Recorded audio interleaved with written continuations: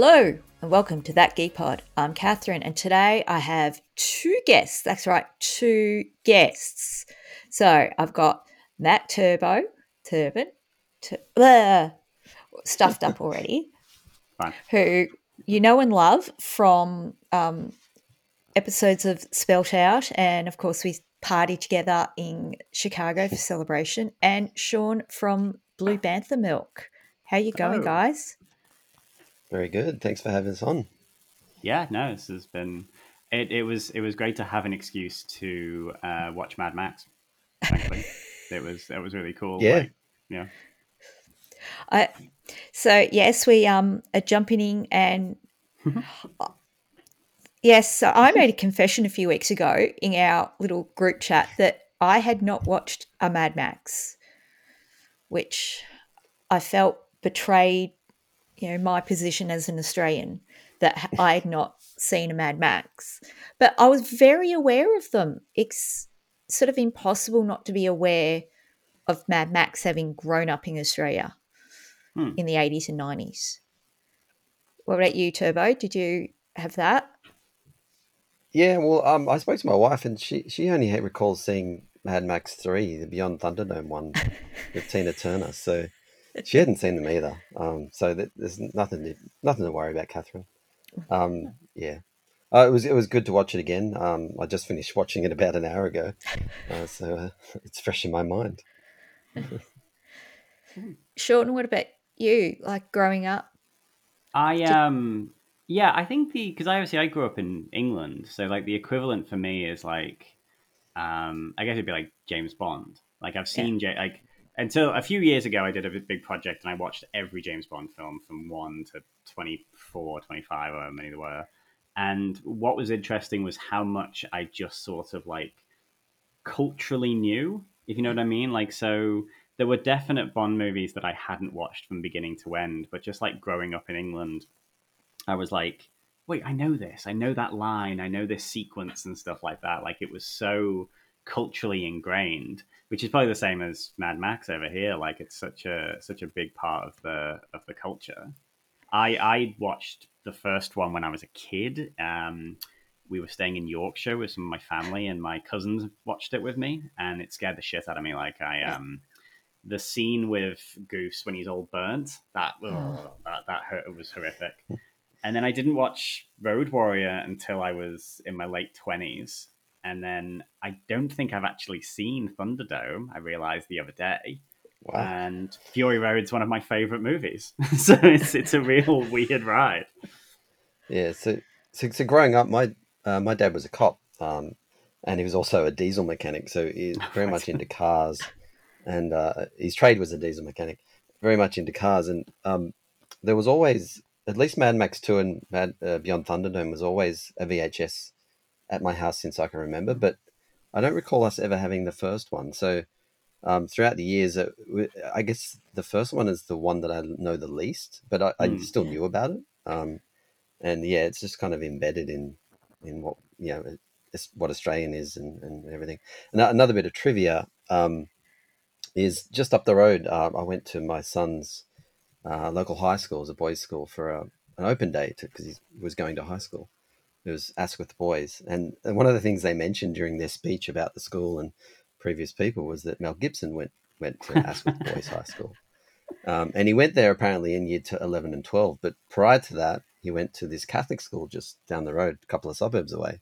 And and the rumor is that he got kicked out of Catholic school to go to a local public school. So imagine that Mel Gibson getting kicked out of a Catholic school and then going on to make Passion of the Christ. Do you think that's why he made Passion of the Christ? He was sort of like, Yes, I've got to probably. get this stricken off my permanent record. Like, I've got to get back in the good books. Yeah. So Oh.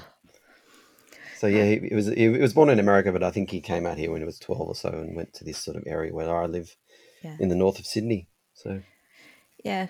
Because his Australian accent, I think, does he actually like, develop an Australian accent, but his actual accent that he would talking is American, or is his like, did he learn an yeah, Australian accent? Did I? I'd say probably there's some American there from his, growing up as a kid, but then growing up as a teenager in Australia, that would sort of sort you out pretty quick with the Australian accent. Growing up in Australia in the 70s. Yes. Yeah. Well, the thing was, obviously, he was always sort of Australian in like the 80s and 90s. And then when he had his fall from grace, everyone was like, the Americans were saying he was Australian, the Australians were saying he's American. Like no one wanted to lay claim to Mel Gibson. Yeah. Yeah. Like there's various times we claim Russell Crowe, and then there's times when we say, no, he's a Kiwi. He's a Kiwi. But in this film, the first one, he's got a very neutral accent compared to like Toe Cutter's gang. It's very Australian, thick Australian sort of. We would use the term bogan, I guess. Yeah. I don't know if bogan was a term back then, but yeah. I'm sure it was a term, but it's that very ochre Australian. Like Steve Bisley was very Australian, and I know that this movie was redubbed when it was released in America with all Americans, because it would have been incomprehensible apparently. And that was something, again, that I just knew from the zeitgeist. But having watched it, I'm sort of understanding a bit where they came from, because especially that first half hour or so, I was like, what is going on? Yeah. I watched it with subtitles. Yeah. Yeah. As a parent, I generally watch movies with subtitles these days. Same. I watched it actually on my phone so I was in work on Friday. So I watched half an hour on the way in, half an hour on my lunch break, half an hour on the way home. And I was like, this is great. This is a great way to live. But what I think is really interesting that I noticed, and I noticed the first time, actually, I watched this movie quite recently for when I used to have a podcast. The podcast was all like, you'd have a TV show and you'd watch the first episode and the last episode, you'd talk about it. Yeah. And then at the end of each season, we'd do a movie special. So we did do a Mad Max. So we watched Mad Max, and then we watched Fury Road. And the thing that really stuck out to me that was really weird was the bogan Aussie accents all sort of come from the cops, but then all the sort of biker gangs are quite posh and effeminate, aren't they? You know what I mean? Which I think is just fascinating, like how the baddies are all very dancey. Toe Cutter especially has a Toe Cutter, he's so that Shakespearean. Yes, just like a Shakespearean actor, and like Bubba as well is all very calm and robotic and very very posh. And then you've got Johnny the boy, who's obviously just incomprehensible. The guy's just no idea what he's saying.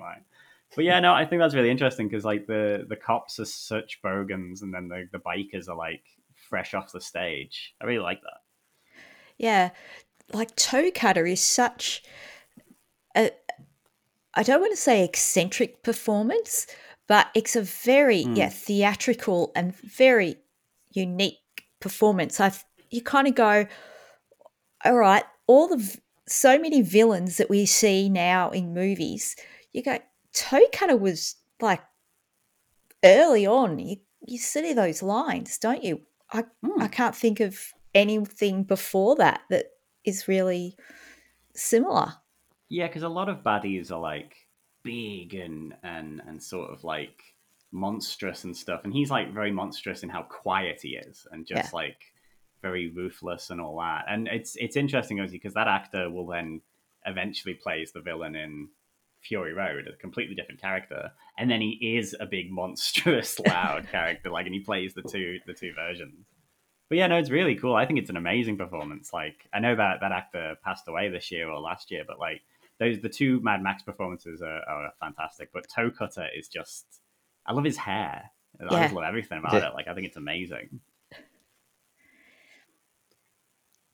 Yeah, it's a unique look, and as you say, that voice as well, and out of a bikie gang who are hanging out by the beach shooting guns.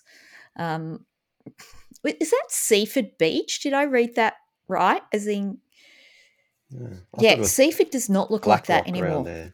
No, it's Yeah, it's all Geelong and Melbourne, I think. Like, I know the one I always remember is just that the police station is Melbourne University car park. Like, you can go down into that, and that still looks exactly the same.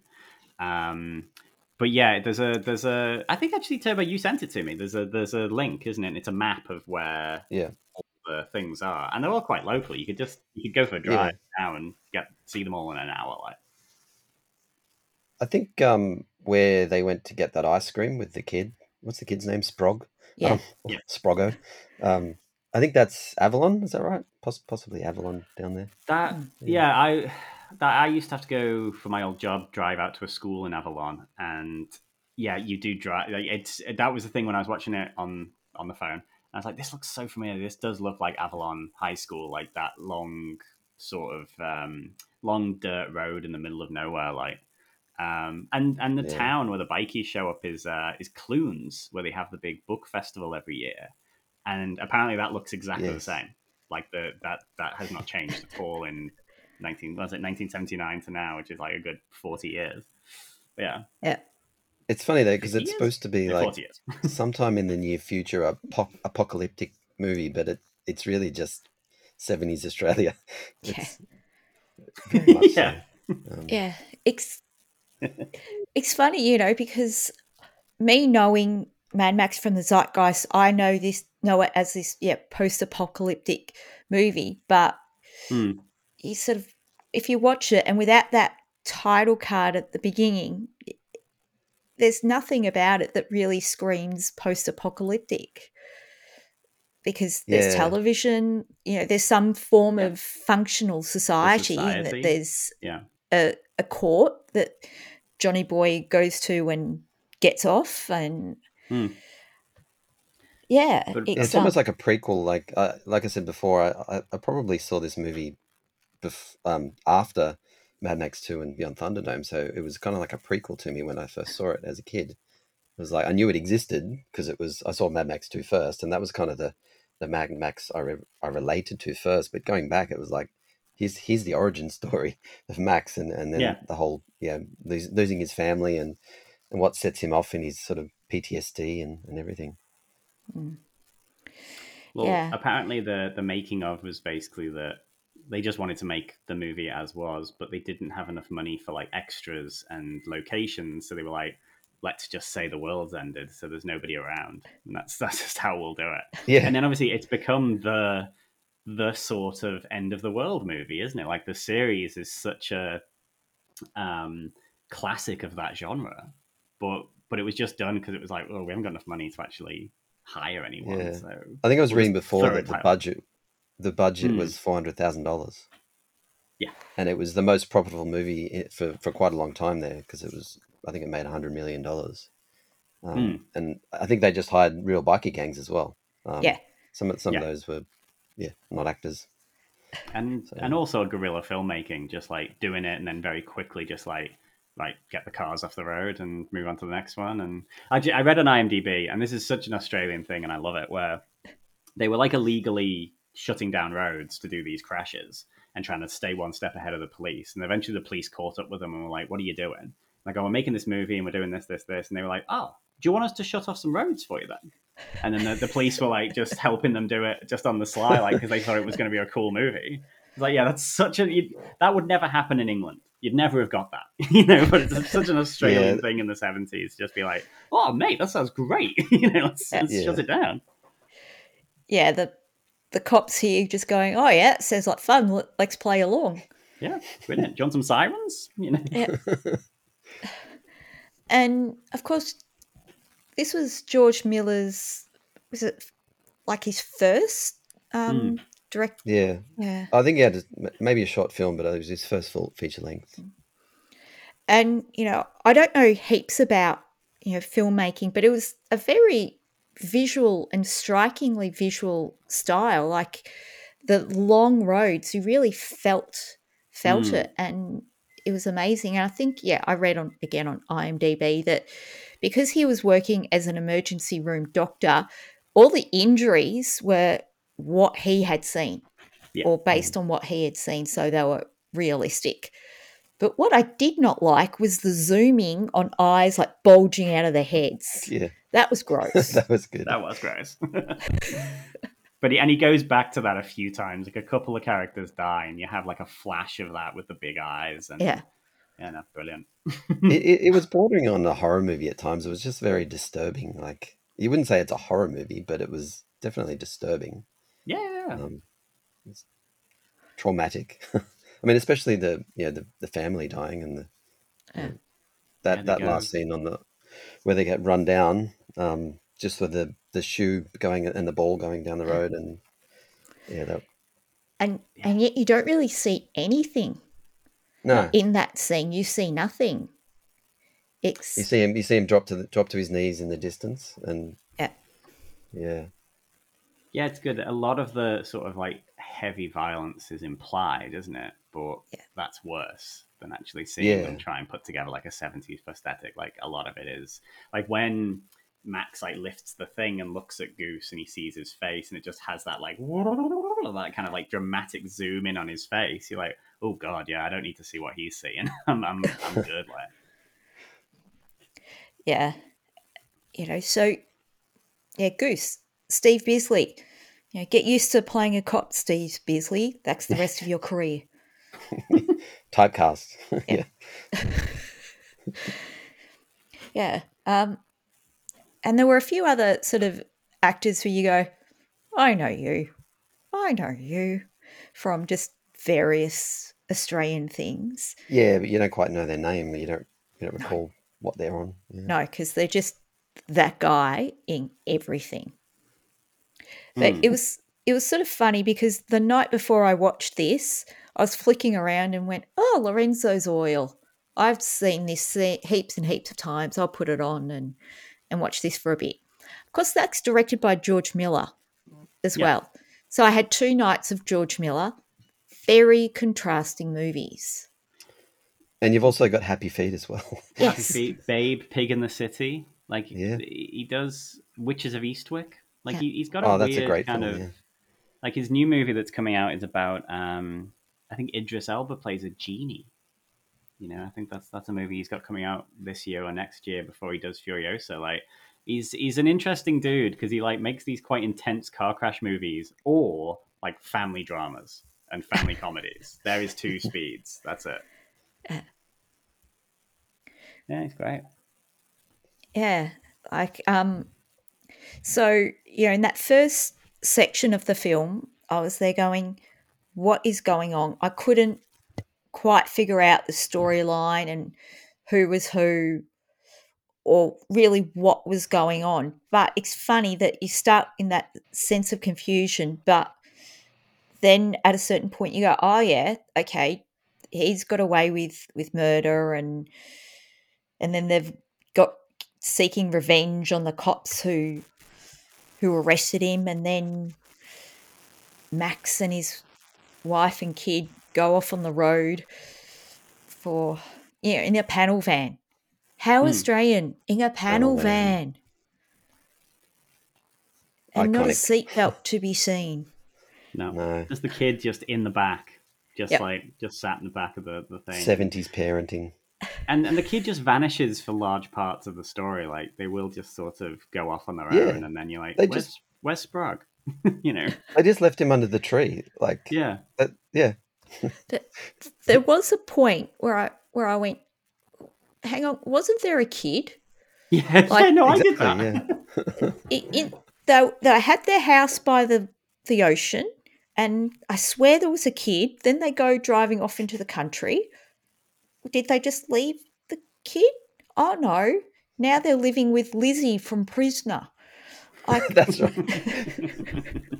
Lizzie from Prisoner. That's deep cut there. Yeah. But the kid just appears when the kid needs to be there. Because there's a whole sequence where they go and they drive somewhere and they get out and then they go and they have a swim in the lake and they have a little sunbathe and all that. And you're like, you've got a kid. Where's the kid? Is the kid just in the panel van? They only have like a couple of hours where they had the kid like to work, like he was on Equity, so he was like, no, I don't work on weekends. Yeah. And the dog as well. The dog wasn't there very often as well. Sort of came in and out of the picture. Don't get me started on that dog. Yeah, dog appears long enough to leave them, Doggo. to leave the The, mortal the coil. second they adopted that dog, I was like, don't anything happen to that dog. No, you're going to kill the dog, aren't you? Like, It's a bit of a theme in other films as well. yeah. So they adopted this dog, and the dog didn't serve the story in any way, didn't do anything. I think it was just killed. Yeah. No, don't kill a doggo. Oh, that Well, was upsetting. It's such a weird thing, isn't it, to watch like movies in the 70s when they just do not give a shit. They'll just kill a kid, kill the wife, kill the dog.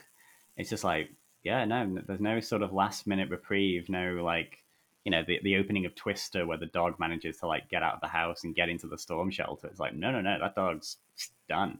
Because the 70s, you're like, yeah, whatever, things happen. Bikers, effete, weird Shakespearean bikers will kill a dog. Get over it, society. Yeah. Yeah, it was upsetting. Wait till you see Mad Max 2. Oh, It's Cattle no. Dog. Yeah, Miller never loses that sensibility. Like, we even like getting into Fury Road, there's a few characters who get killed, and you're like, that's against the rules. You're not allowed to do that. So yeah, no, he's kept it. He hasn't kind of like gone all Spielberg and gone all soft. So yeah, no, he's still in his 70s, still killing whoever he wants to kill. I have to say, with the car crashes, there was a moment where I went, oh, this is like an ad from the TAC. You know, those original 80s and 90s car crash ads, where it was that real visual, you see everything that happens, which stays with you, Sean. It stays with you. We had a sort of watered down version in England, but a few months ago, we had people around our house and they hadn't heard of them. So the next minute they were on YouTube and we watched a bunch of them. And you're just like, yeah, no, they really. I mean, for people listening to this who don't know what they are, what is a TAC advert? Talk me through it. Well, I think the first one that I remember, and I think it's one of the first, is they didn't tell the hospital they were doing this, but they put on makeup on these people like they had been in a car accident, and they went into a hospital emergency room, and it was like meant to be the aftermath of a car crash, and then they talked to actual like doctors and nurses about, you know, drinking and driving and people dying. It was just, and the tagline is, if you drink then drive, you're a bloody idiot. Yes. And So, yeah. it was that blunt and that in your face, and they continue to be in your face. So I was sort of looked up one last night, and a car low speed crash, but going into a pedestrian, and you see the person flying over the bonnet and the windshield, and you know all the ones of young people in cars then slamming into poles, and you see them in the car or then at the end hanging out of the car Through a windshield. through windshields, families and then crying, doctors puking, just the full hairline. And one of the ones again I remember is this crash, after a crash scene, cops, an ambulance on site, and then the parents rocking up and the mum running across the road and cradling the body of this young man and just crying, "My boy, give me back my boy." And these were just on commercial television, weren't they? Yes. We used to have a show in England called, what was that called? On TV with Tarrant or something like that. And it was like, this show would be Chris Tarrant, who was like a game show host, and he would like go, here's some wacky commercials from around the world. Here's one in Spain where they get their tits out, and here's one in Greece. And then halfway through, he'd always be like, and now something a bit more somber, and they'd show a TAC advert. And we were all like, and then it would go to commercial break, and then it would come back and it'd be back to like, here's one in Italy where this guy gets his butt out, you know. And I just remember that being like, oh my god, that is messed up, because they were always like, yeah, just always harrowing. You just kind of watch them and just be like hollowed out by them. So yeah, what were we talking about? I think I was telling, I think I was telling you guys that as my dad was a cop and he was the first. He was doing the random breath testing for the first time, the pilot program in New South Wales, and he used to do the same thing. But he used to bring photos home and say, literally those words. You show me the photos of like mangled up cars and like blood everywhere. He said, "This is what happens when you drink drive," and I'm like, I'm sold. I'm not going to drink drive. I'm out. Done. Never have. So scarred for life. As you would be. The makers of those ads, they were watching. They're watching Mad Max. Yeah. Because that opening thing with the Knight Rider, who I think is just that whole sequence is incredible. Like every one of those crashes is, you know, obviously it's 1979. There's no CGI or anything. So when those cars go straight through the caravan, they actually got a caravan, got a car, and said, "Okay, let's see what happens if one hits the other."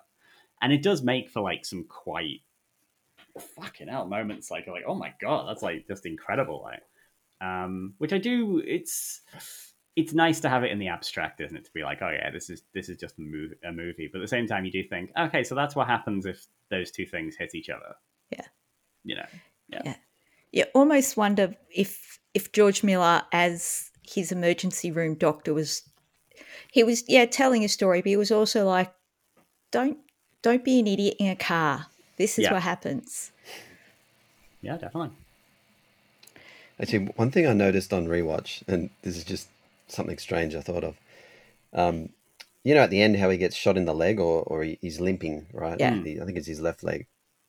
When he gets back in the car, I'm like, how is he driving? How is he pushing the clutch in? And then I remembered back in the first scene, one of the interceptors that he was driving, the police interceptors, I think the yellow ones, it's actually an automatic. So and they had a specific scene where it was literally an automatic shift, and I went, he doesn't need the clutch, doesn't need his left leg. They were all over it. Problem solved. Fantastic. They'd thought it through. Yeah, because it was always a thing in the 70s and 80s on, like, even when I was learning to drive, basically we were told you have to drive a manual. So all the cars back then were manuals. So I just found it kind of weird that there was a automatic car. Right? Oh yeah, I was definitely told, no, you have to learn to drive a manual. Yeah. You know, what if you're stuck in the middle of nowhere and the only car is a manual? Like, that's what everyone was told. Yep. Yeah. I can't drive a manual. I only learned to drive like 4 years ago. So I can only drive automatic. And it was never sort of like, We have automatic cars as well, but it was just I think it was a 80s, 90s thing, or I think so, yeah. Like, I know, like, when my mum got like her first automatic car in England, she was like, "Why have I wasted so much time shifting gears when I could just be doing this? What a waste of my life!" It's like, yeah, fair enough. Well, the thing that got me to change, well, my car was getting older, but also this was when my right shoulder was completely stuffed up. So I was driving, holding onto the steering wheel with my left hand, and then having to do quick hand movements to change gears. Oh my god. Yeah, that's safe. Yeah, Jesus. No, that's automatic's the way of the future. It is. Well, self-driving is the way of the future, but yeah. Yeah, self-driving apparently, yeah. But yeah, no, that opening with Knight Rider, where it's just nonsense, you know, it's like, I'm a rocker, I'm a roller, and all that kind of stuff. Again, it's such a kind of, and you'll see this, Catherine, as you go through the series, like, it's such a Mad Max thing of these baddies with these weird names, and they just have these, like, mantras and stuff, and it's great. I love George Miller's world building. Like, I love his sort of like creating a world where that's part, you know, that's the opening sequence. It's like, right, we're going to very quickly establish what this is about. Here's the cops. The baddies are a bit insane, but there's this one cop who's really good. Okay. And then it kind of expands out from there, and you get all like slang because the thing is, I don't know how much of the slang is Aussie slang and how much is like future slang. because I know, like in Fury Road, at one point, a character says to another one to fang it to go fast. And I remember talking to people on Twitter, and they were like, "Oh, I love how he's invented all this slang." I'm like, no, that's that's an Fang Aussie it. thing. That's an Aussie thing, yeah. So yeah, so there was a few of them where I was just like, oh, I don't know if like, because they keep describing one character as a scrubber or something like that. Johnny the Boy is a scrubber or something, and I was like, I don't know what that means. A I'm scrubber is pretty something different. sure that's an Australian expression. It might be an older one that I don't use, but it's definitely an Australianism. Okay. And I think they used the duck's guts. I think it was like last of the V8 interceptors. She's the duck's guts. Yeah. Yeah. I mean, I think even Sprog, the kid's name Sprog. That's a nick. Well, that's a saying for a kid. Your kids are just a bunch of Sprogs. Yeah, And we have. Yeah, we who have knows that. what the real name is? Yeah, that was the thing as well, because like we have Sprog in England, and I remember watching it and being like, "Oh yeah, Sprog," and then obviously as the film goes on, you're like, "Oh no, the kid's name's Sprog," because when they say the Sprog and then in the end she's actually just shouting for him, you're like, "Oh okay, they just didn't bother." They were like, "You know what, the kid's name's Sprog, it's fine." Sprog Rokotowski or whatever his surname is. Rokotansky, yeah. Rokotowski, sorry. It was sort of funny for me to learn that he has a last name, or had anyway, because obviously I just know him as Mad Max to watch it, and he gets referred to as this last name. It's like, oh, okay. I don't think it's mentioned in 2 or any other ones, so I think this is the only time it's mentioned. It's definitely not in Fury Road. He's just Max in Fury Road, I think. And I don't know. It's been a while since I've watched it. And I haven't watched Thunderdome, have I? Which is remiss on my I noticed part. there was a saxophone in here that I've forgotten about. I think she plays the saxophone, and that comes up in other future movies. Yes. It's that bit I was just sort of like, what's happening? what's happening now? But the singer. No, when Max is like he's having a beer or something, and he's just sat at the table, and Jesse's just playing the saxophone. Oh, that's right. Yeah, and he's just watching it. And then, like, obviously, later on, there's the singer with Goose, isn't there? Which kind of unknowingly distracts him while they sabotage his bike, don't they? Do they? Yeah. So, yeah. But yeah, no, that's very cool. So, what were your initial thoughts, Catherine, on the overall?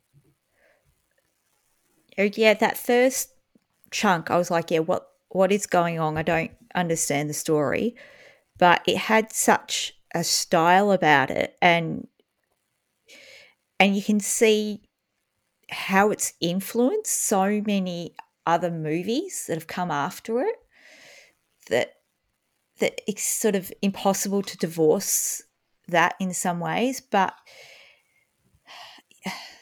I mean, I'm not a big car person, but it was very to watch these 70s car crashes that weren't big explosions, because car crashes aren't big explosions.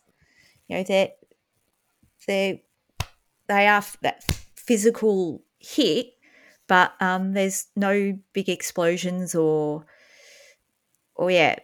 great big jumps over bridges, which I was sort of expecting. I have to admit, I was expecting like those typical car more Dukes of Hazzard sort of style, or more like Fast and the Furious kind of like physics-defying nonsense. Look, if we get Mad Max in space, that would be great. And you know, I did have to have a giggle at the Spotswood buildings, Melbourne University, like underpass or car park, and definitely the road down to Geelong. I'm like, I know that bridge. You near Little River. Yeah. Yeah, it was. I can see how it would have made a huge impact on cinema at the time. That what a different looking and feeling movie. But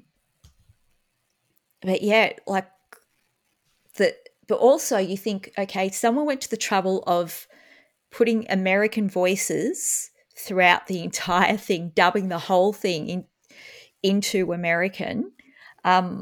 So they must have also seen, oh, there's a market here. We can make something. So, it's amazing. But Mel Gibson, so this was pretty much one of his very early roles. I think he may have done a couple of bits before that. But then he went on to, of course, Mad Max 2, Gallipoli. He wasn't in The Light Horseman, no. That was someone else. Star making. Steve Bisley. Still on TV. Steve Bisley's Goose, isn't it? Goose, who is yeah. he in Australia? Like, who does he become in the world?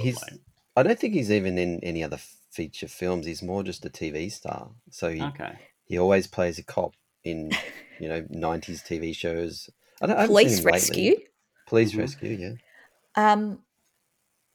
God, now I can picture him in that like tight shirt. Oh, he was the third producer on the third series of Frontline. He was the producer. Okay. Yeah, he's played a lot of cops. He's probably been on like Halifax. Police Rescue. I haven't seen him lately though. Although I don't really watch a lot of TV lately. I'm sure he's popped up in like stuff like Doctor. Not that I watch that. Yeah, he's just sort of one. Like that's always interesting for like the original Star Wars, like the amount of like the Imperials who well, actually even like the sequels as well, the amount of like First Order people who just pop up on English TV as like detectives or bosses or Captain Kennedy. I keep seeing him on things like he was in Game of Thrones and he was in Chernobyl and all that, and all the like the original guys were like, they really ran that whole thing. So you've got like they were an Imperial officer, and then they were a James Bond baddie, and then they were a baddie in Indiana Jones, and they just kind of just got passed around. These like Shakespearean actors just doing these little parts, and then when they were old, they ended up on Game of Thrones. That's just sort of the trajectory, or Harry Potter. Yeah, it's funny. Star Wars Minute, they talk a lot about those actors, and a lot of them being in like Superman 2. Of course, Porkins being he's in Batman, the 1989 Batman. Yes. And he's also in Indiana Jones. He's the top man, isn't he? He's the guy who shows up, and the other one as well is chances are if you played an Imperial in Star Wars, you were probably also a baddie in Doctor Who at some point in the 70s and 80s. Like there's a big crossover there. Like they basically just probably went from one set, kept the costume on, went straight onto the other set.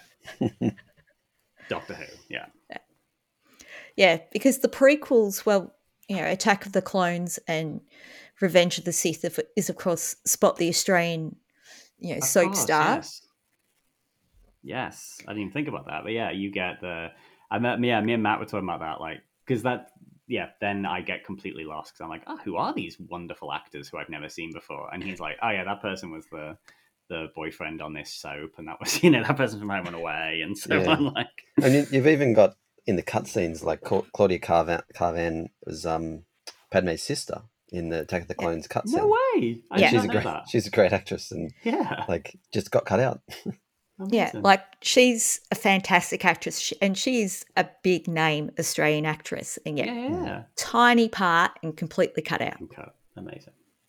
It is weird the way that because like if you look at like the making of Aliens, obviously completely majority like American cast, but they were all and most of them were living in London at the time. Like that was how Cameron cast it. He was like, I need Americans who live in London when I'm filming this movie.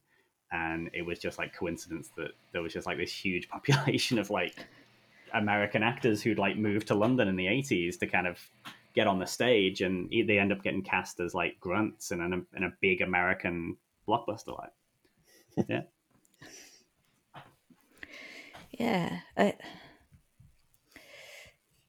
So I'll be watching those Australian actors for the roles. I am a bit bummed that Fury Road wasn't filmed here. It was planned to be, but we had rain.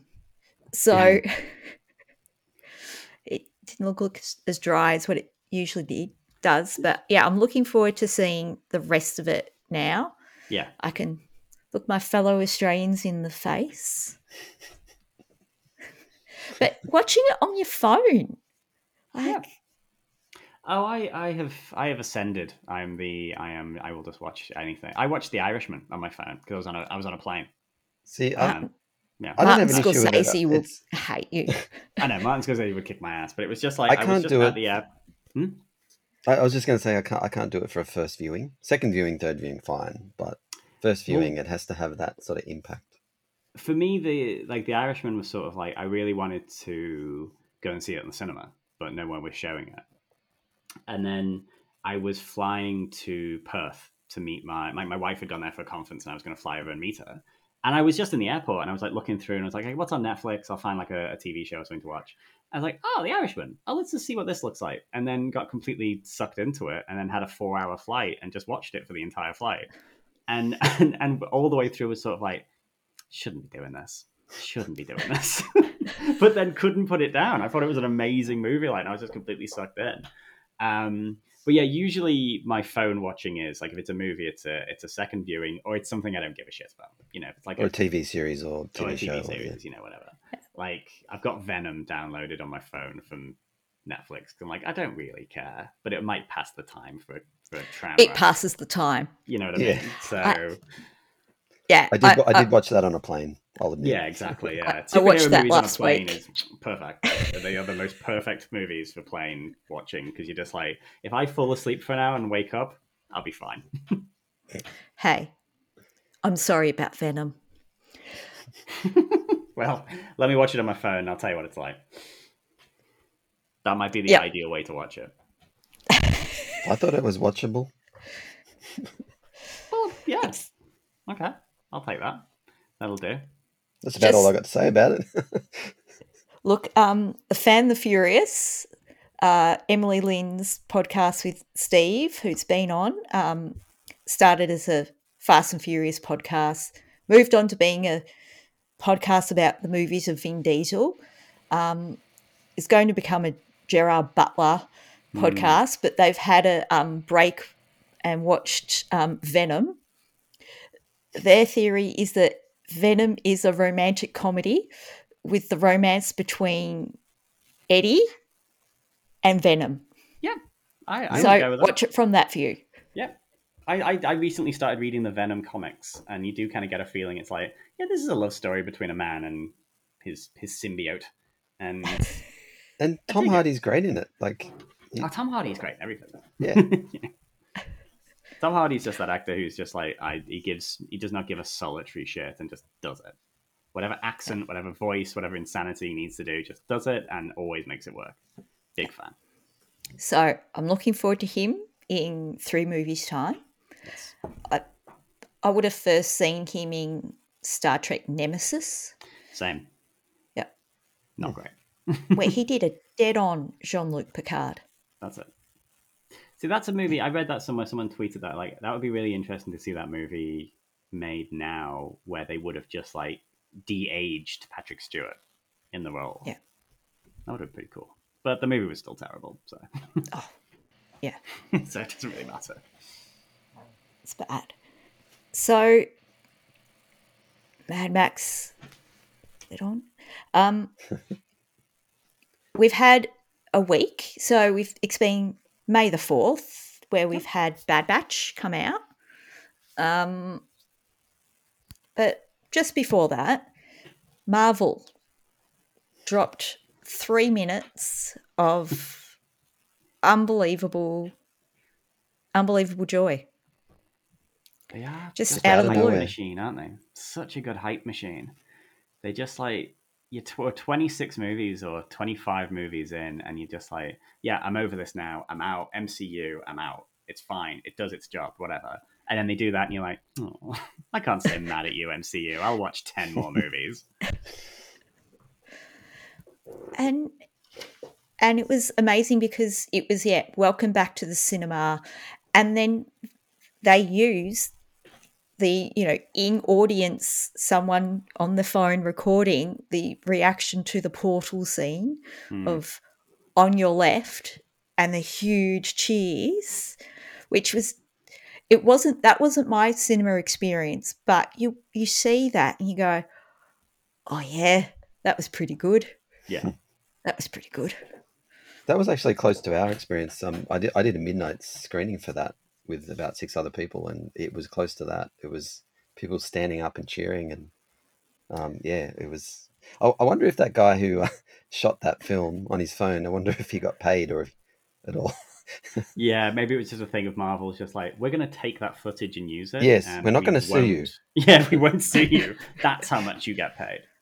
See, I saw Endgame. I was lucky enough to see I went to the press screening, which was like the night before the premiere or whatever.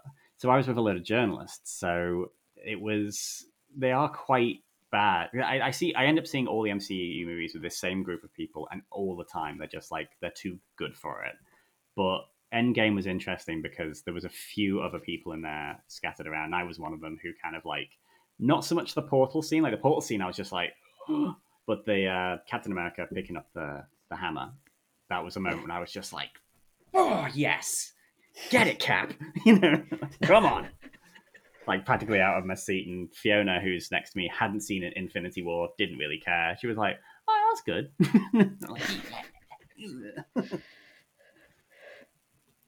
Yeah, I wish I had a better cinema experience for seeing that, but I had a badly behaved one, and there were kids behind me who were like 5 years old. Too long a movie for 5-year-olds in the cinema. Yeah. 8:00 on a Wednesday night. What are you doing? Yeah, that's rough. School night. No. Yeah. So that trailer dropped. I think it was May the 4th our time, so it would have been May the 3rd. It was our morning, right? Early morning. No, it was like 11:00 the Tuesday night. Oh, that's right. It was one of you. Either you two posted it. Yeah. Yeah, that's true. Yeah, I think I was up with Gus and I saw it was like 2:00 and I was like, oh, do I watch this or am I not going to be able to get back to sleep? And I think I waited till the morning and I was like, oh, yeah, no, definitely. I would not have gone back to sleep.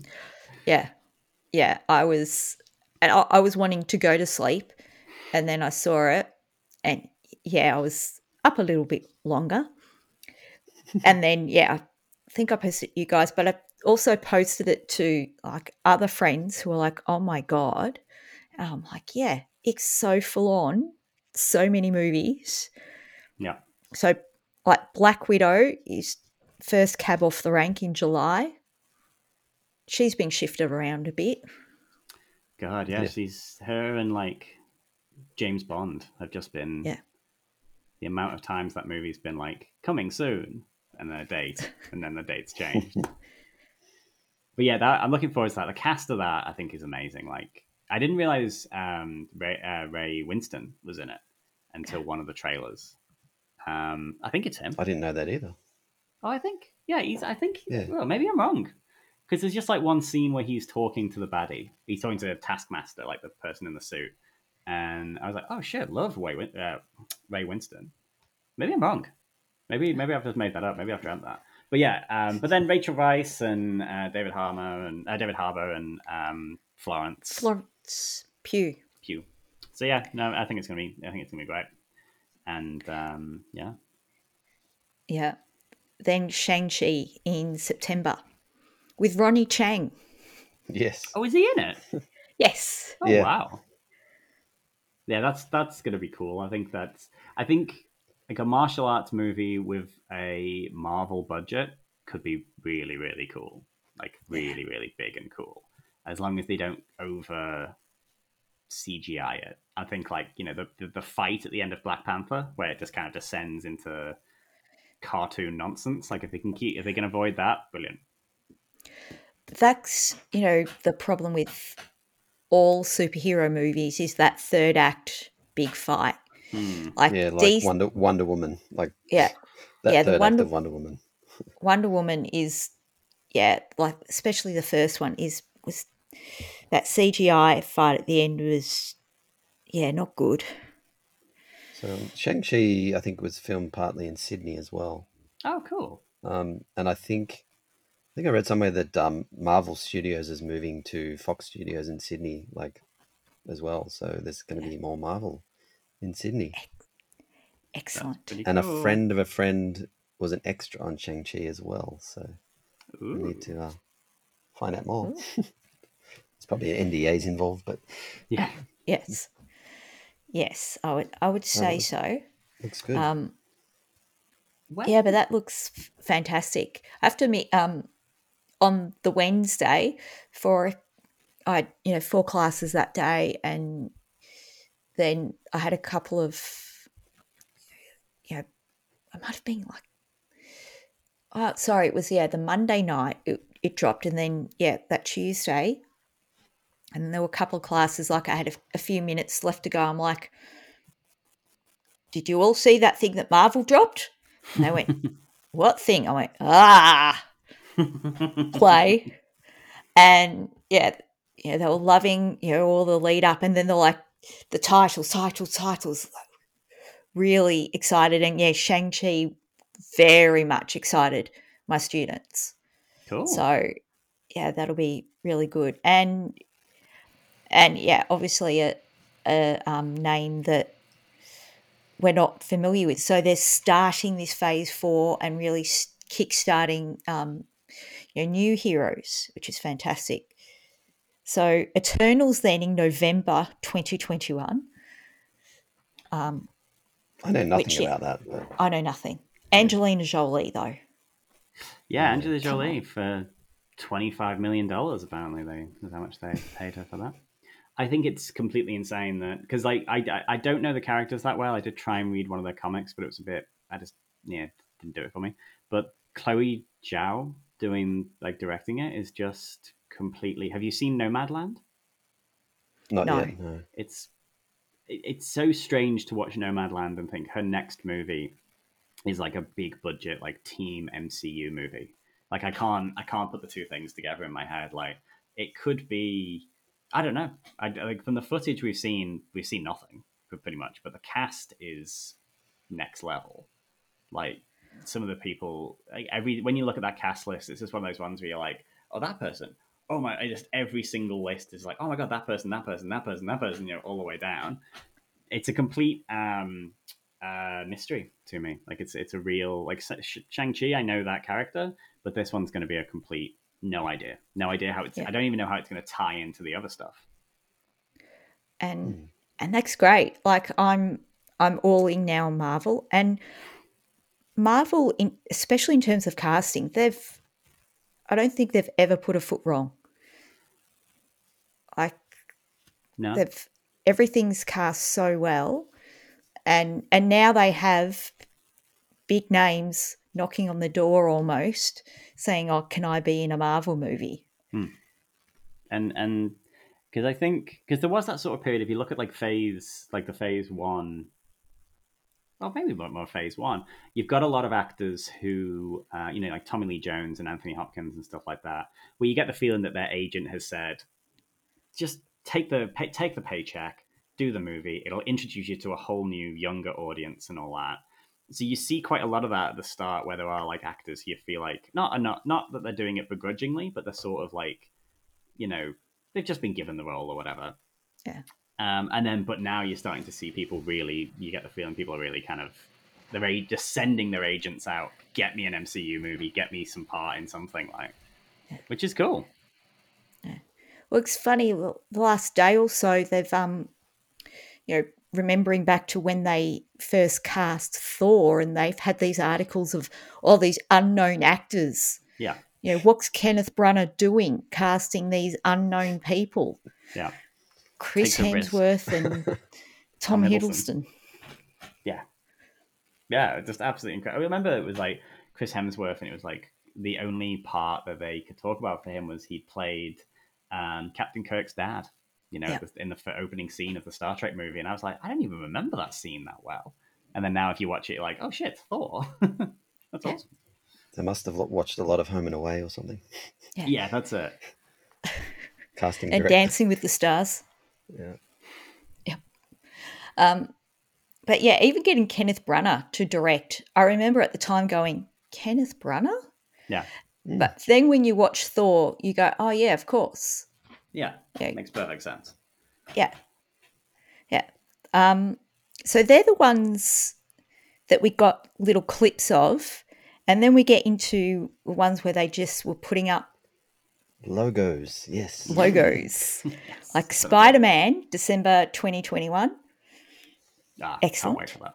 I feel Yeah. like that trilogy's come around so fast. Like it's amazing. I feel like I watched I feel like I watched the other one last year, but obviously nothing was released last year. But I really liked Far From Home. I thought Far From Home was brilliant. So I'm really looking forward to this. Well, today was the anniversary of Tom Holland's Umbrella Dance. So, and that was like 2017. And that was, when Homecoming came out. Oh shit! So they have been doing them like one every 2 years. God, that is a good. Yeah. That's Star Wars. That's sequel time. That's sequel speed. To get that trilogy Marvel out. knows what they're doing. They've Fair got the enough. whiteboard and the red Yeah. string. Yeah. It's a production Well, yeah. line. No Way Home are having like Alfred Molina coming back and all that, and the possibility of like the other Spider-Man from the other movies being in it.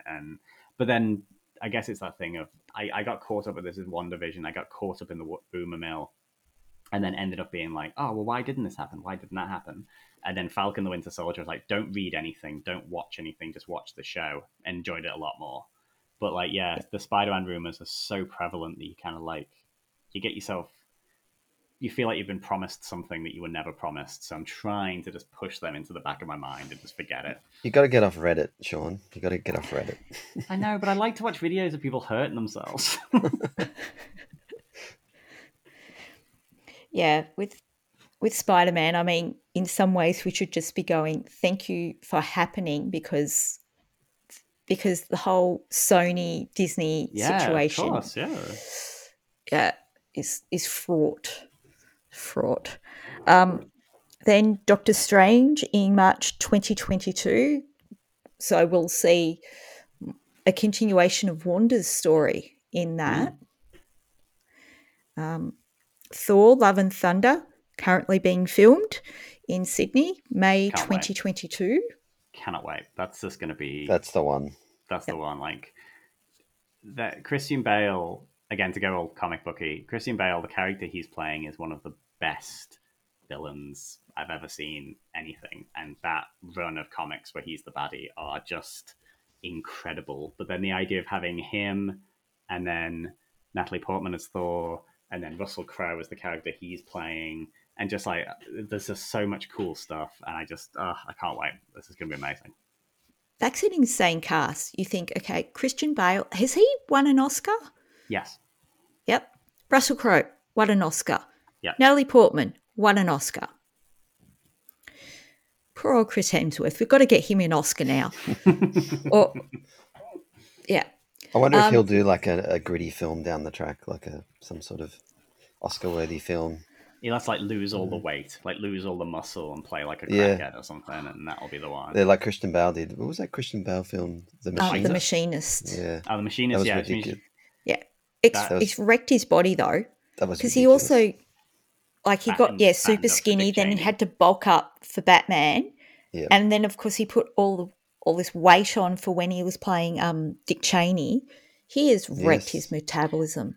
He has said, hasn't he? Like after because the Dick Cheney one, that movie, I didn't see it, but apparently it wasn't very good, and he didn't win the Oscar for it, which I assumed he was going to win it, just based on that transformation or whatever. But then after that, he gave an interview and he said he's done doing that. He's like, I just want to just look the way I look. I can't do that anymore. Can't argue with that. Yeah, fair enough, mate. Well, they've done studies on contestants of The Biggest Loser, like in America, because enough time has passed now that they can look at the long-term effects, and they've gone, they've completely wrecked their metabolism from that rapid weight loss. They've slowed their metabolism down so much that, they've really wrecked themselves. So, don't be doing it, not even for Oscars. But yeah, Thor myself, like I would say that I've bonded with my kids over Marvel more than Star Wars. Shock Oh, horror.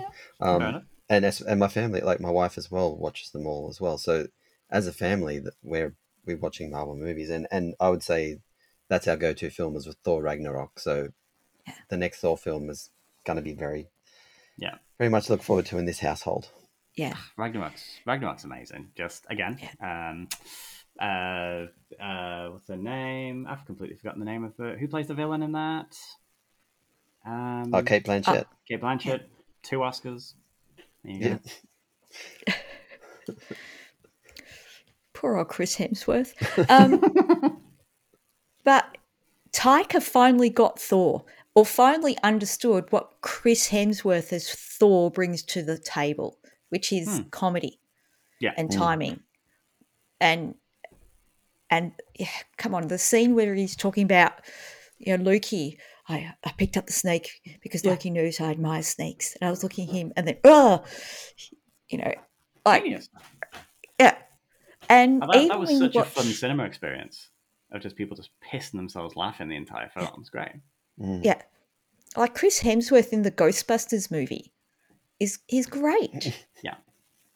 Well, Uh, 'cause he's you know, huge and it's Yeah. funny because he's like massive and gorgeous, but also it got incredible good comic timing. Like you say, he's just on it. yeah. I was, watching a Graham Norton interview with like Leslie Jones, Kristen Higg, the women from Ghostbusters, and they were like, yeah, he can do everything. It's really annoying. Yeah. That's insane. And then the one that I think really got everyone's attention was Black Panther Wakanda Forever, July 2022. Yeah. Well, they're not going to recast T'Challa, No. apparently, is what I heard. And I'm always pro recasting. Like, I was even like, they should recast Princess Leia for Rise of Skywalker. But no one agrees. But yeah, I don't know what they're going to do with it. It's not a needle I would like to be the one to have to thread, because I don't know if they're going to introduce a new character to take the role, or they're going to make Shuri the Black Panther, which is what happens in the comics, or what. But I'm intrigued. I think that's a world we want to go back to. It's just a shame that Chadwick Boseman's not going to be there, which sucks. But yeah, I'm intrigued to see what happens with that, because Brian Coogler is amazing. So yeah, And there was nothing filmed for that prior to his death, right? No. There was nothing. no. And I'm not even sure, because it was so secretive, like his illness and all that. I'm not even sure how much like Ryan Coogler knew when they started like writing the script. Because I think because I remember them talking about writing the script, and I'm not sure how much he knew in terms of how far along Boseman's illness was or anything like that. Because it does seem to be that he wasn't sick as far as anyone knew, except for like his very close family, and then that was it. And it's quite weird to watch. Someone shared something on YouTube, and it's like an old like press conference with like after like Infinity War Endgame, and Boseman starts falling asleep in his chair, and Paul Bettany leans over and like gives him a bit of a nudge and says to him like, "Oh, are you okay?" And he's like, "Yeah, I'm fine."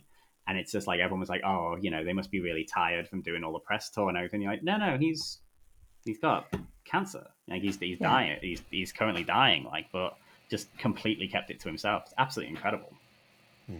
Yeah. And I think and he was so young, like, it's, I think that's the part that is shattering for people around the world, but also it's that the movie makers wouldn't be prepared to touch him just yet, because he made such an impact. Yeah. I mean, yeah, we'll. I have no doubt in my mind they will do something to sort of like honor his memory and keep the thing going, but we'll see. Let's just see what happens. Yeah. Then the Marvels, November 2022. Brilliant. Captain Marvel and Ms. Marvel and Photon and Monica. Yes. Yeah. Rambo. Yeah. Rambo movie. Yes. Yeah. Proton. Yeah. So that's yay. And then we're getting into 2023 with Ant-Man in February, and then Guardians of the Galaxy Volume 3 in May.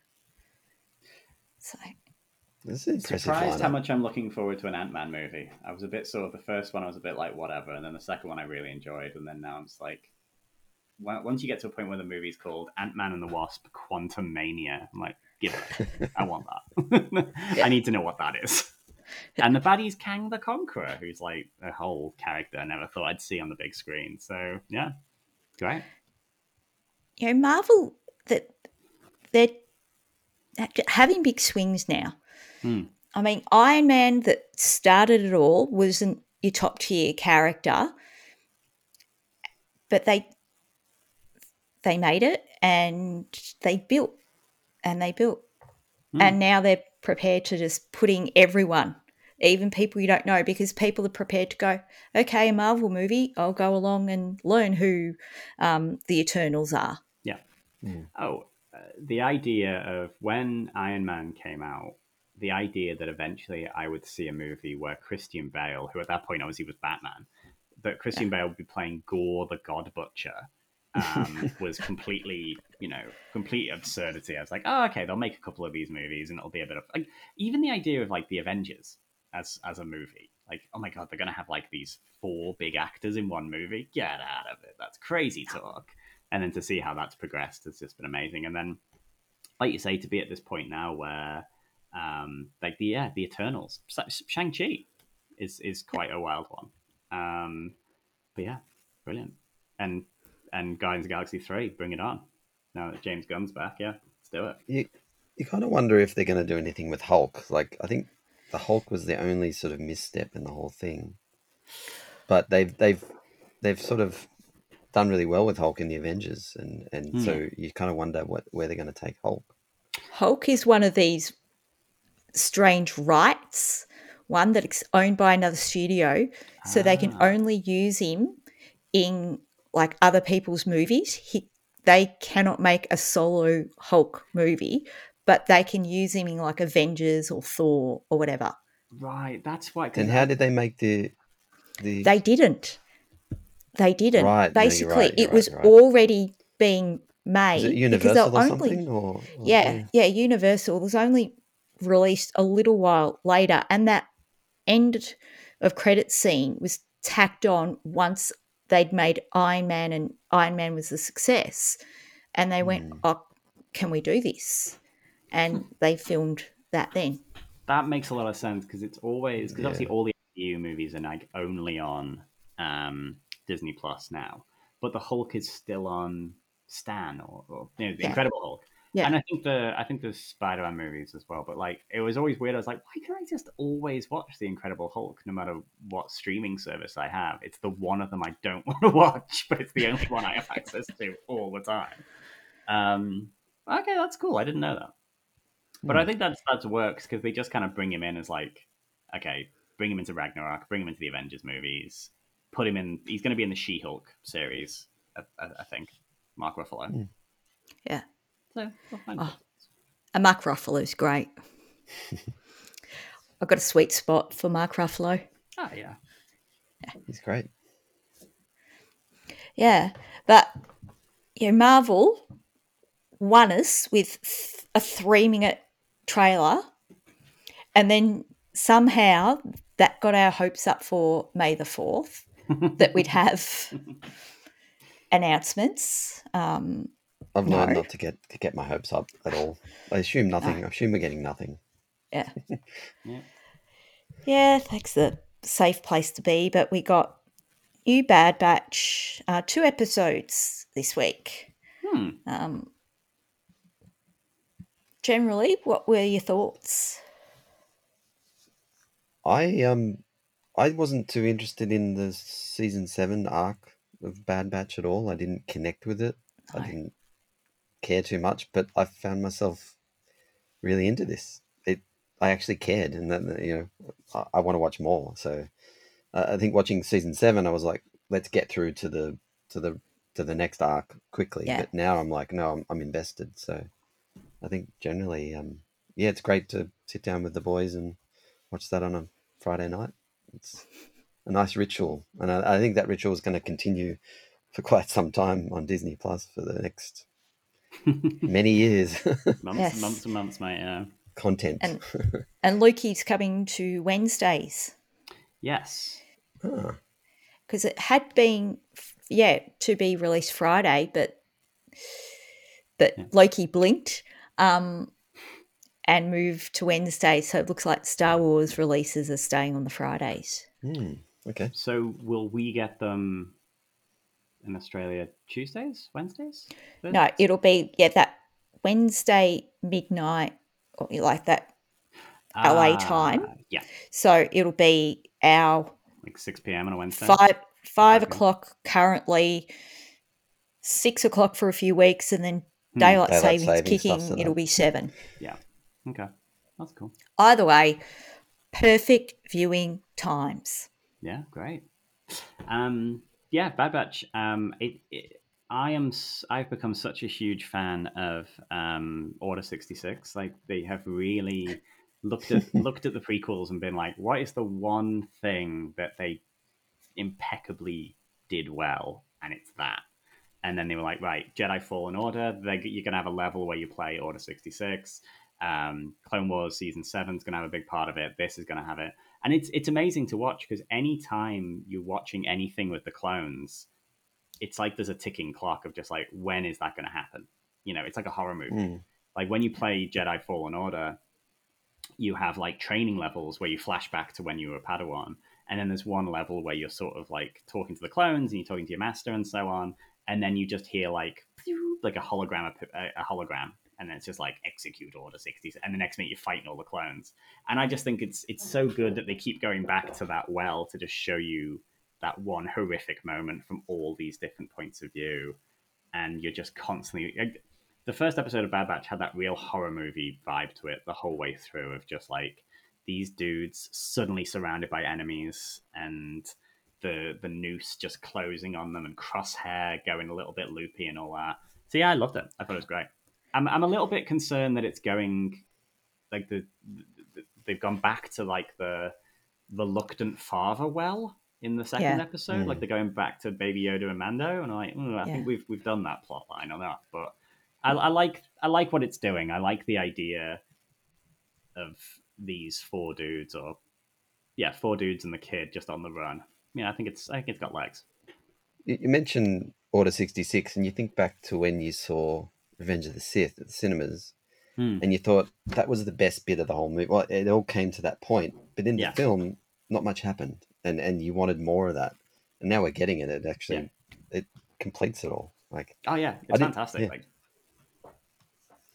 Yeah, like the confusion from the Bad Batch of what are they doing? Like why and then even when they get back to Camino, how the Regs were acting differently.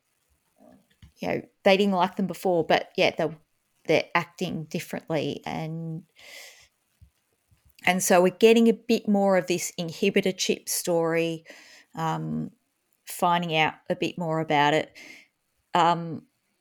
So in the latest episode, they went and met up with the deserter.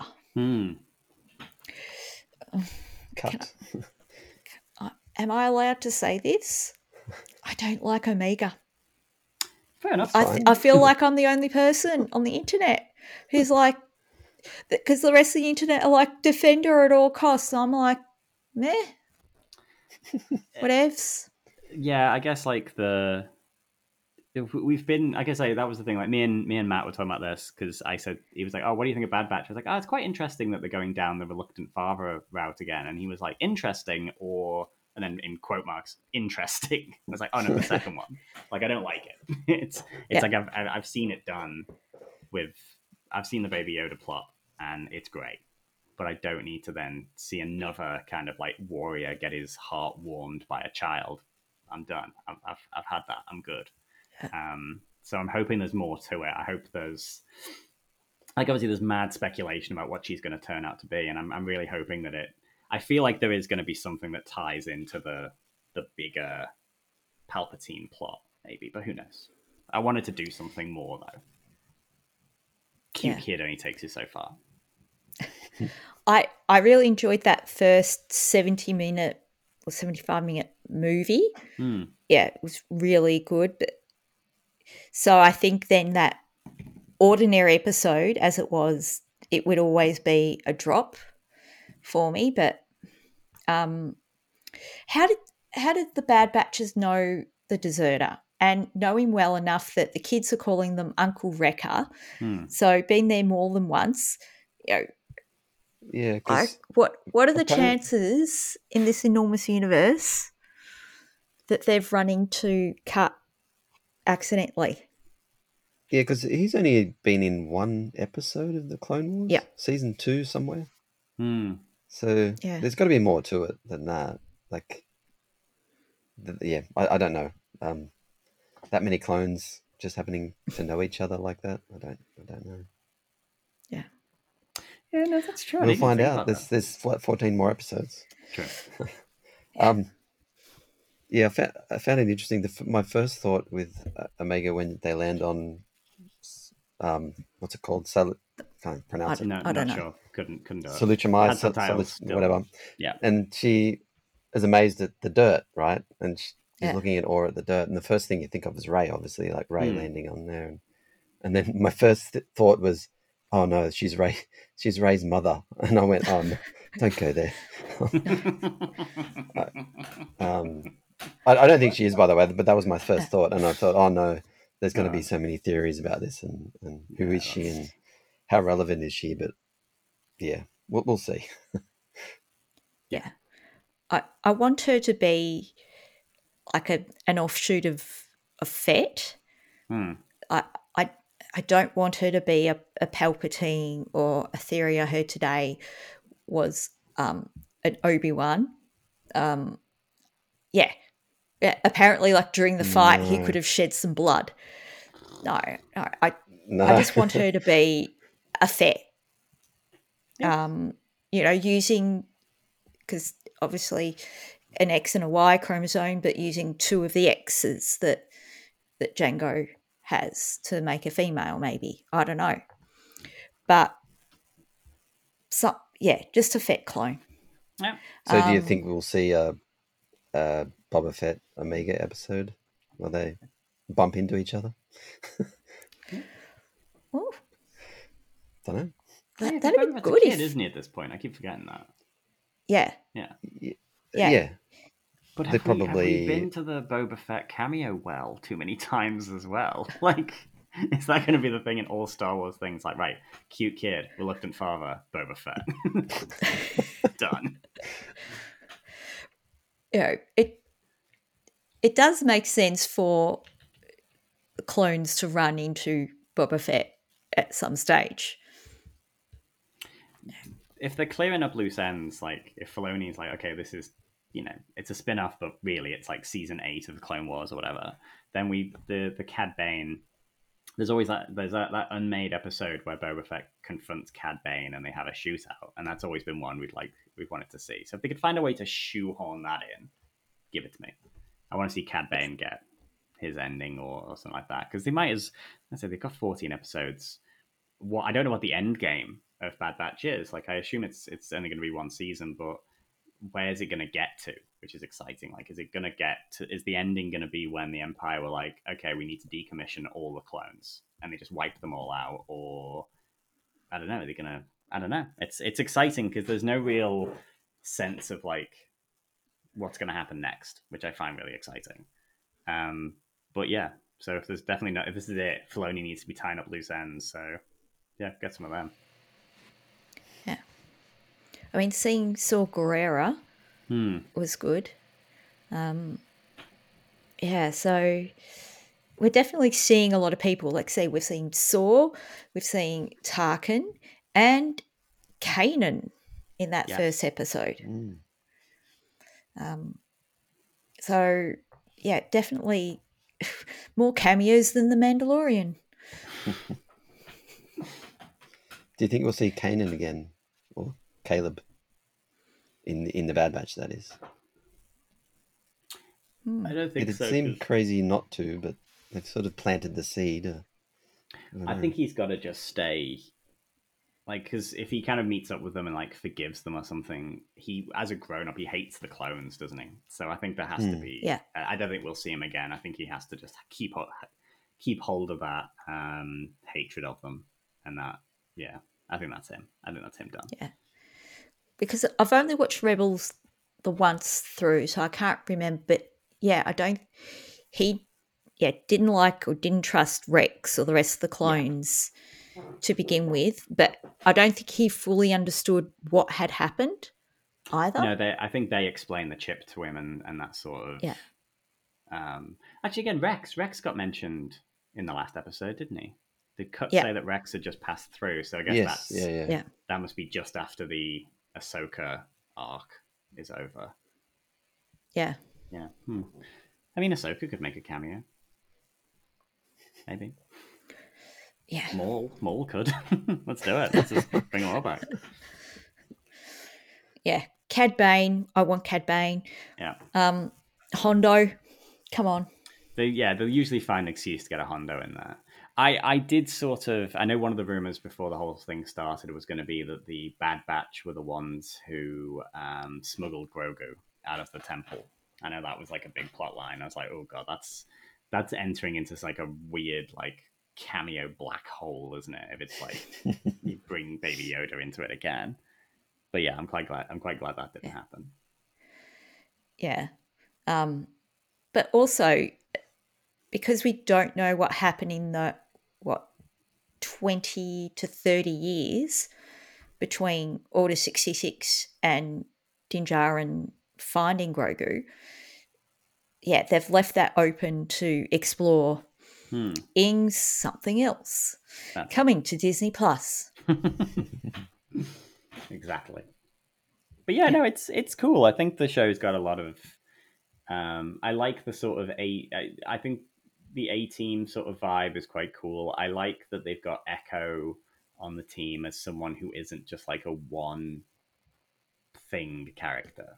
You know, because Wrecker's quite annoying and Tech's quite annoying and all that. With they're just like they've just got that one thing that they've got, whereas Echo is like, no, I'm not enhanced in any way. I've got this cool robot arm and I was dead, and now I'm not dead. So yeah, I like that character a lot. But yeah, it's going to be intriguing. It's going to be, is it going to be like, is the assumption that they're all dead in 14 episodes? Are they all going to get wiped out in a blaze of glory or what? But who knows? Who knows? Yeah. Yeah, so it'll be fun. One way or another. Yeah, so yes, I've got my homework now. Mad Max 2. Or the Road Warrior, whatever you want to call it. Yeah, because it was called that basically as almost like a reboot, wasn't it? I thought it was the American title. Yeah, I think it's. I'm not sure. I thought it was just the American title. I've seen it called Mad Max 2, and I've seen it called The Road Warrior, and I've seen it called Mad Max 2, The Road Warrior. Yeah. But I'm pretty sure The Road Warrior was the American title originally. Yeah. That would make sense. Yeah. Yeah, it just looks like Mad Max 2 here. Well, thank you both for coming on. Turbo, do you have anything you want to plug? I don't have a podcast or anything. I occasionally appear on some, and thank you for inviting me. No, nothing to plug. If you want to follow me on Twitter, it's Turbo1975, and that's about it. Sean, when can people find you? Yep, so what have you got coming up? Thank you. So we are Blue Bantha Milk Co., me and Matt, who's not here. And we have, so we're on YouTube, and we have two things coming up. We have our friend Chris at the Boraxium podcast is playing Lando Calrissian in the Calrissian Chronicles written by artificial intelligence. So basically he does a very, very good Lando Calrissian impression, and he's got a costume. and we're gonna get an AI to write the Calrissian Chronicles, and he's gonna recite them from a comfy armchair with a glass of wine. And he doesn't 100% know what exactly he's going to be saying before he says it, so we'll see how that plays out. And also, we've got a feature length one coming up. We are doing, so we've already done Written by AI. We've done episode 10, A New Light Rises, and we've done Solo 2. And now we're doing episode 2.5, which is called The Senator and the Jedi. And it's sort of romantic comedy with Padme and Anakin trying to have a honeymoon on Canto Bight. Well, actually, no, I'm saying this plot line. We haven't kind of established this yet. But they're trying to have a honeymoon on a planet, but that planet's also under siege from during the Clone Wars. So they've got to kind of like have the honeymoon, but also stay away from like Obi-Wan Kenobi and so on. So it's going to be very stupid and funny. So yeah, they're upcoming. That's what we're working on at the moment. They are hilarious. A lot of fun. Yep. Bed Sand. Yes. It's in canon. It is lots of very and interesting. Like if it's going to be the clone, there was a whole weird thing in Solo 2 where Boba Fett kept eating chicken. Fried chicken. Then Boba Fett obviously is all the clones come from Boba Fett, so we're intrigued to see how much chicken gets eaten by the million-strong clone army. So we'll see how that plays out. But yeah, we're going to start putting that into the AI soon, and hopefully we'll have that out in a month or two. All I hope is that for just one little bit in Book of Boba Fett, Tim Morrison is just eating chicken. Oh my God, it would just be amazing. That's all I want. I don't know what I'd do about that. It would just be amazing. Space chicken. Space chicken. Yep. Brilliant. Pork. Yeah.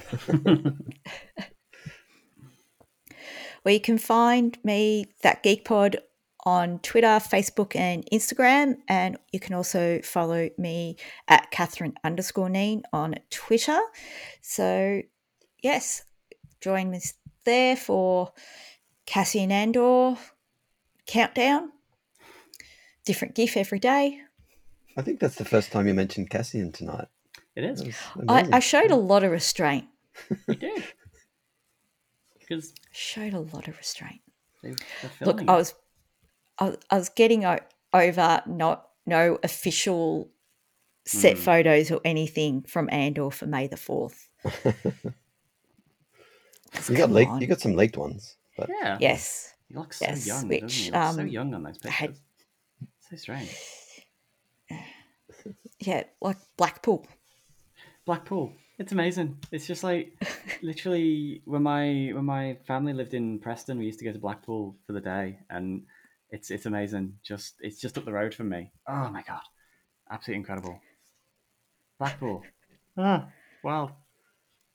Yeah. But yeah, if I was back in England, I could have gone. Nah, not even worth thinking about. No, That Geek Pod will return.